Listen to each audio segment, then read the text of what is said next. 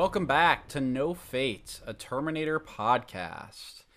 I'm Michael here, your host. With me is my co-host Tanner Radwick, who is he's a good guy, you know? He's we're happy to have him. I don't know what that was. It's too sweet. No one I'd rather do a Terminator podcast with. That is the truth. No one else could like I can. It's true. Also, I don't think there's anybody who would be willing to do a Terminator podcast with me besides you. Yeah, well, unfortunately, I think there might only be like 12 people who actually watch the Sarah Connor Chronicles. So it'd be kind of hard outside of the movies. Well, we have a lot of other things besides even this show to cover Terminator-wise. So if you guys are worried that we're going to run out of content one day, don't worry. We'll be back. Anyway, we're going to jump right in. So this week we're going to be talking about Terminator: The Sarah Connor Chronicles, the 5th episode of Season 1, entitled Queen's Gambit. And before we forget, Tanner, let's go to that official description.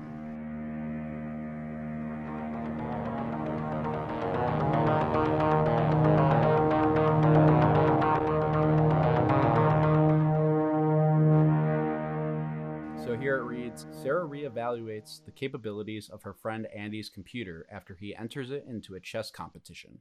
During the competition, Sarah meets a stranger with a history similar to hers. Meanwhile, Agent Ellison finds remnants from a past Terminator battle.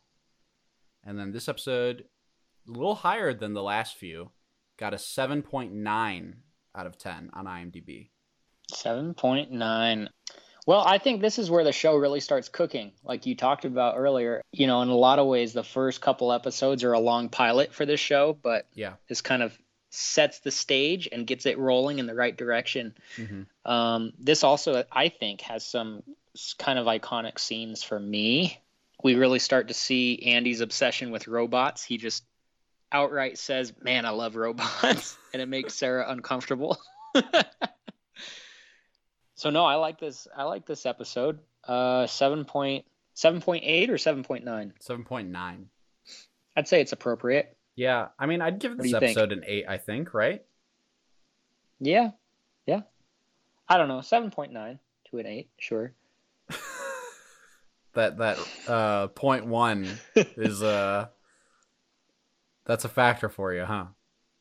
It is. Oh my gosh. Well, there's a lot that goes on in this episode. But before we dive into the plot element, there's something I really appreciated about this episode that we haven't really talked about a lot. We've kind of alluded to it a little bit, but there's really small things that this episode especially does that makes John feel like a normal teenage kid. And I really like that. Like him getting Cameron to do his homework. That's a very teenager thing to do. Asking for lunch money from Sarah so that he doesn't have to eat at home. It's just like a very little normal teenage thing Yes. that he does that makes him feel like any of us, like you and I growing up when we did. Like it makes us feel like that. And these little touches, they're really cool. They're really human in a lot of ways, and it helps us to connect with the angsty teenage side of John Connor, which is kind of fun. It's obviously some sort of development from his time between T2 and now. And it reminds us that even with all this weight of the end of the world and all that on his shoulders, that he's still at heart a normal kid, even though he's very abnormal and has a very abnormal destiny. And so I think that's really cool. I really appreciate those touches.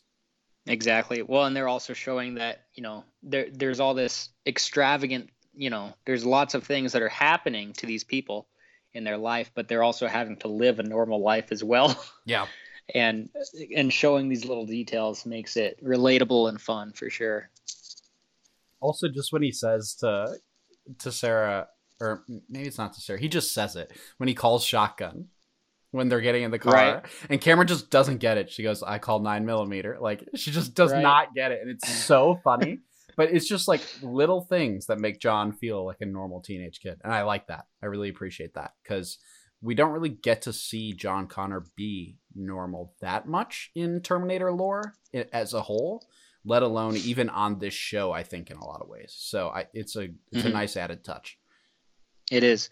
Well, And also, I mean, something that kept coming back to me, especially on this episode, actually, is this show does a good job of highlighting John's humanity, and especially contrasted with his mom. His mom, they almost contrast her time and time again with Cameron, making Sarah come out to look more machine-like than Cameron even is, especially with the writing the notes in this episode. Yep.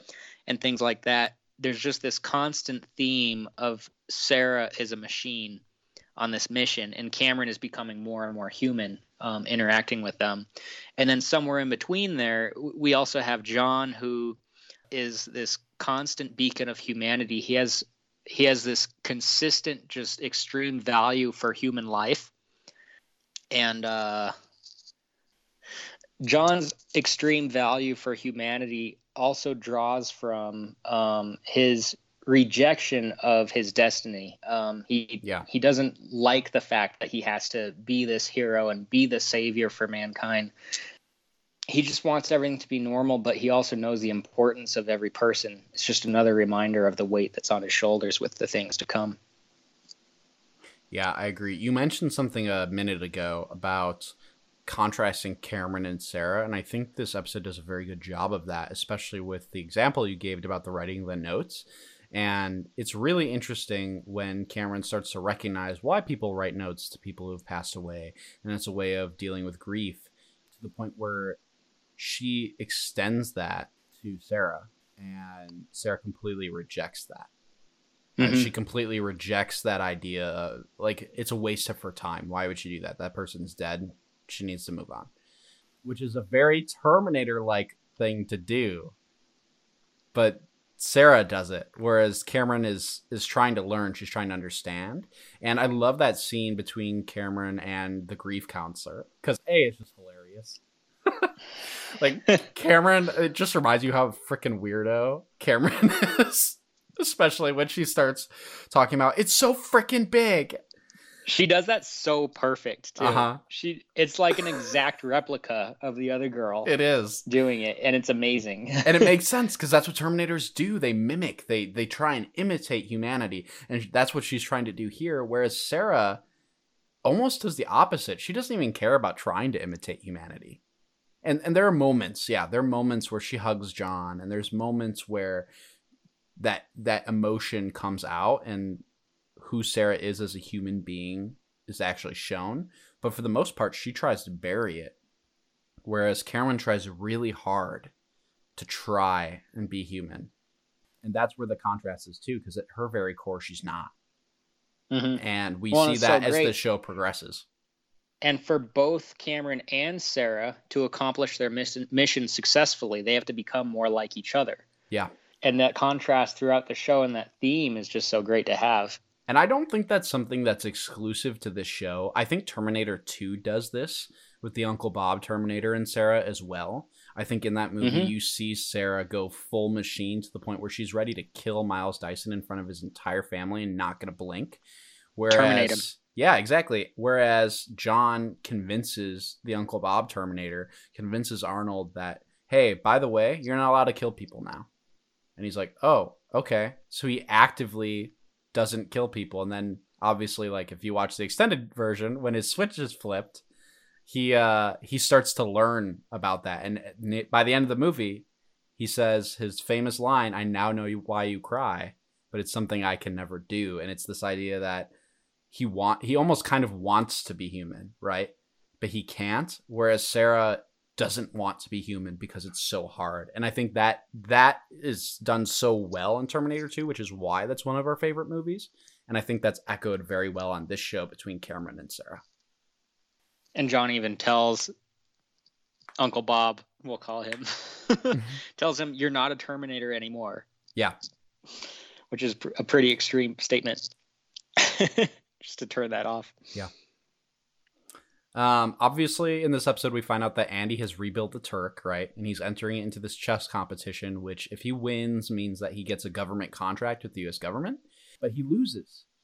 And we were talking about this a little bit before we started recording, but maybe the reason he lost was because Sarah burned down his house and got rid of the original Turk, got rid of all of that material and that research in the first place. So he had to reboot it from scratch, from memory, and it wasn't as good.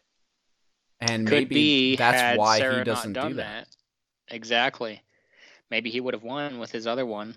And it's interesting that they don't address that more, because John asks Sarah, he says, well, so what now? Do we go after the Japanese team? And she says, no, because Andy is the one who is on the list, not the Japanese team. But if they change fate, it doesn't matter. Yeah, they could have changed it. So, yeah, no, it's interesting. I wonder if the show had continued past season 2, if they would have gone with something like that, explored how Skynet got created in the wake of Andy not being in the picture and some of these other people not being in the picture. And if they would have realized that, oh, it's because we made these decisions that fate kind of tried to recorrect itself. History tried to recorrect itself. The timeline still wants this to happen. It's this idea that Judgment Day is like inevitable. Kind of like T3 and all the other Terminator movies post 2 kind of pose that question. But I don't know. It's just an interesting thing to think about. So Andy doesn't stay around long, though, because he gets killed pretty quick. And he does. To Sarah's surprise. And to our surprise, honestly. It's kind of shocking. It's kind of shocking with how big a deal Andy has been. It's kind of shocking he's just killed so unceremoniously. Which, that's a whole different issue that we'll get into later. But way later. But I think that's the reality of it, right? That's the reality of death. And it's like kind of the same way with the girl who commits suicide at John's school. It just happens. Yeah. Right? It just happens. And it's not in slow-mo. It's not nothing like that. It happens. It's done. And that's the reality of death. And that's what we're fighting against when we're fighting against Judgment Day. And we see that here with Andy. Like, he's not even killed on screen. At least we don't see that in this episode. And so he's just dead, and the Turk is gone. And Sarah sees this fourth resistance fighter kind of leave the scene, who is Brian Austin Green, by the way, of 90210 fame. For those of you who like 90210, I didn't ever watch it, so I have no attachment to that. But he also played a cyborg on Smallville in its 9th season after this show was canceled. So there's another Smallville cybernetic organism connection for you. It's a lot of Smallville connections to Terminator. I know. It's because Smallville. You're just nailing it one after another. How about that? But that fight between Sarah and this resistance fighter is awesome. Also, it is actually choreographed pretty good. It's super great. And do we find out who he is in this episode, right? We can talk about that? I think so. We do, because it's when she goes to visit him in jail. Yeah. Right. Yeah. So that's this episode. Yeah. Which this episode also is the jailbreak, which is another super cool fight, but we can get to that in a second too. Yeah. So the fourth resistance fighter is actually Derek Reese, Kyle Reese's older brother, which is a completely new addition to Terminator mythology. Like, he is not in anything else. He's in no video games, no comics, nothing. It's literally just the show. And he rocks. Derek's like one of the best parts of the show. I'm so glad he's finally on, because he's so cool. It works too. It's one of those, things that maybe couldn't if you were so diehard about, just your kind of 1 and 2 timeline, and you're like, oh, he's got like this other brother that they got to stick in here. But it's not like that. No, he's a likable character, and he works, and you can see the elements of Kyle in there too that make it work. Yeah. And I remember when I first watched this, and it's revealed to you in a really cool way, and you get that same feeling that you can see on John's face too when he finds out. Yeah. And his face kind of drops, and his heart drops, and it's this big deal. Makes it that much more important to save him too. Right. And for John, I know John has had a lot of surrogate father figures. He's had the Uncle Bob Terminator and Terminator 2 at this point. He's had Charlie, obviously, who is still a major character, or at least minor character on this show. But Derek is the closest he's gotten at this point, or will get at this point, to Kyle. He's the closest Yeah. he'll get to his actual father. And sure, it's his uncle, so it's a different relationship. But I think as the show progresses, that becomes very important to John. And I think that, yeah. So they obviously go break him out of jail, which rocks. That scene is so cool. It's one of like the really big action parts of this show, and it's cool that they had the budget to make it look as good as it did. Mm-hmm. Because of course they wait for him to get transported out, and then they hijack his, well, not hijack, but they bust him out of his transport vehicle. Yeah. While also having to fight, what was it, Vic? Yeah, Vic, the T-888 who killed all the other Resistance fighters in what, the second or third episode? I think it was just the second. Yeah, it was pretty early on, but yeah, something like that. But it's a cool fight scene, and it's intense. Mm-hmm. And it might be, is that the first time we see a chip get pulled out on one of these things in this show? It's definitely the first time we see a chip pulled out. That's on my notes too. Yeah, so it's the that's first kind of a significant part too. So that's an intense scene. She gets in there and is having to hold him. It's super cool though. I like that they don't just try and rip its head off or anything like that, because obviously they know from Cromartie that isn't enough. You know, you have to kill it at its source. It's a smart tactic that if they didn't have Cameron with them, they might not have either thought about or had the opportunity to do. Mm-hmm. Mm-hmm. But yeah, that fight scene is incredible. It honestly feels like something out of one of the actual films. Yeah. It's edited very well, and it looks good. It's super well choreographed. Mm-hmm. I think also one of the best scenes of this episode is the scene between Ellison and Derek while Derek is still in prison. Our B plot line that we always forget about. We always even forget though we about. love it. Yeah, we do love it. We love Ellison. Ellison's the best. Honestly, Ellison is one of our favorite characters, and I don't know why we're not talking about him more. It's because at this point he doesn't have as much to do. I know he gets better and better as the show goes, but we always forget to bring him up on this episode, on this podcast. It feels like. But that scene is really good because he like connects the Resistance safe house to the Cromartie murders with the skin and all that stuff, and then ultimately to Andy's murder, and it's like all these threads he's pulling together. Like, he's obviously doing his job in the way that no other government agent is. And it's pulling off, and he's not fully connected all the dots yet, and he doesn't fully understand Derek's role in all that, because obviously Derek didn't commit all those murders, but it's just really good. And you see that Ellison is just grasping at anything. And again, I think they use this concept, this idea of Ellison very well in Genesis with J.K. Simmons' character. I think he's kind of modeled off of that, but they do it they have so much more time here to flesh that out and to make it work in a way that a movie like that couldn't do. When it's able to happen over the course of so many episodes, and it's kind of like just fed to him in this little drip, just over and over and over again, and you can kind of like feel the frustration in him, but also like every new little lead he gets closer and closer to discovering what's going on. Mm-hmm. And I love how he's looking at Derek, and he can tell that Derek knows more that he's not letting on, and he's just practically begging Derek to let him in on what's going on, because of course Derek already knows that, you know, he asks what connects all of these, and Ellison tells him the blood, and Derek already knows it's not my blood though, is it? Yep.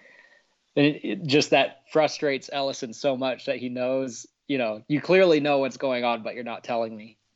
Also, I can't remember, did they connect Derek's blood to a young Derek? No, they did the fingerprint thing for the one Resistance fighter. Right, because they did that with other Resistance fighters before, and we know they do that with Kyle in Terminator Genesis. They connect him to his younger counterpart on that in that film. And maybe they do it later with Derek, but they don't in this episode. But it seems like something that would really catch Ellison's eye. And because Derek's alive, it'd be something he'd be able to actually ask him about, you know? Mm-hmm. Mm-hmm. Yet another thing that Genesis stole from the show. But the way this episode ends is they rescue Derek and they remove Vic's chip and all of that. But before all that happens, Vic shoots Derek. And it looks like he's about to kill him because his eyes are like fully set until Cameron like saves him last minute and it hits one of Derek's organs instead. But yeah, now Derek is in critical condition. And does the episode end with them bringing him home and John running out to get help?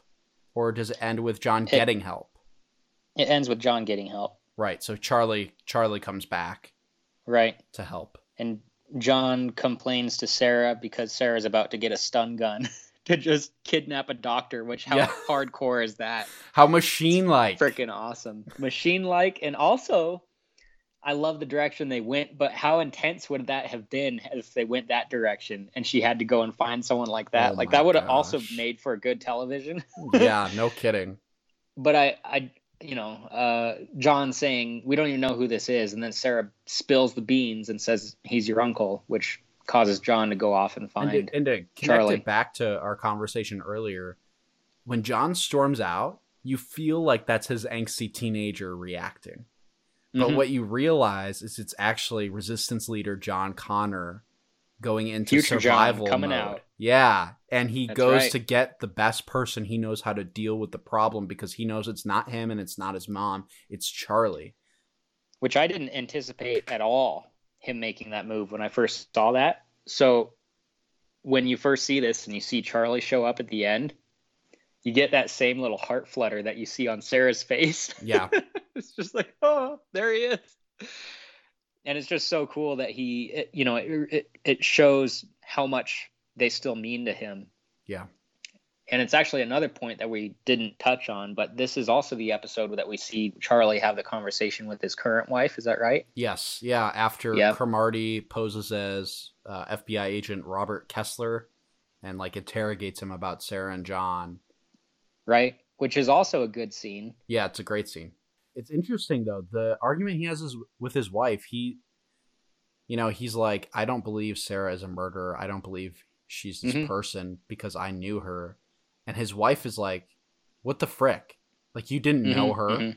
She was only with you for X amount of months. You don't know who this is. And then once she finds out that John was in their house, she really loses it. And it's kind of hard to know who to root for in that scene because on one hand, if you think about it from her point of view, she's not in the wrong.